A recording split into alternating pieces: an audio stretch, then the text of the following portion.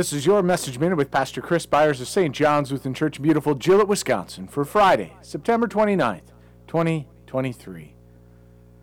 It was also said, "Whoever divorces his wife, let him give her a certificate of divorce.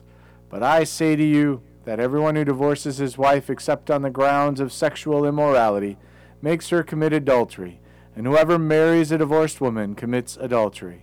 Matthew 5, verses 31 through 32.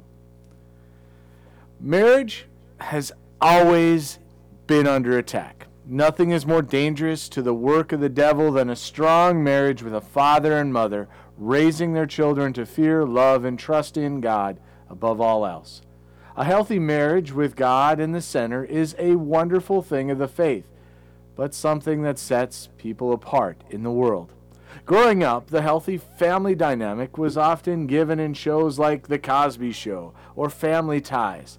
But one aspect that was left out was the faith aspect, which is vital for healthy marriages.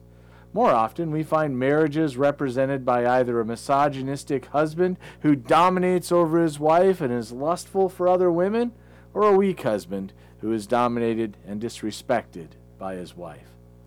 Neither of these is what God desired in the greatest relationship that God ever set apart. This is nothing new.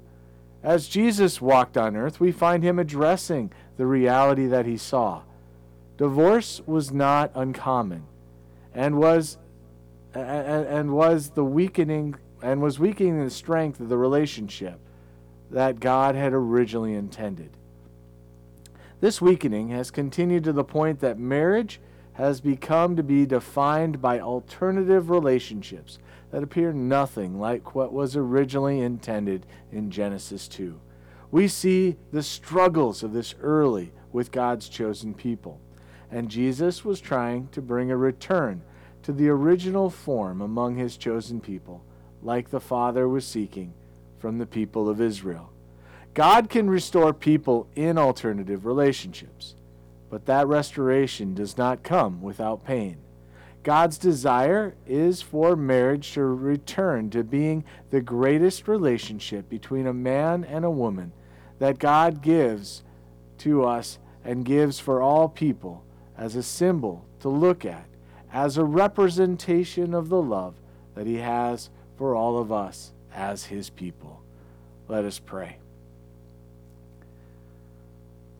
We thank you, our Heavenly Father, through Jesus Christ, your dear Son, that you have kept us this night from all harm and danger, and we ask you to protect us this day also from sin and every evil, that in all we do today we may please you. For into your hands we commend ourselves, our bodies and souls, and all that is ours. Let your holy angel watch over us, that the wicked foe have no power over us. Amen.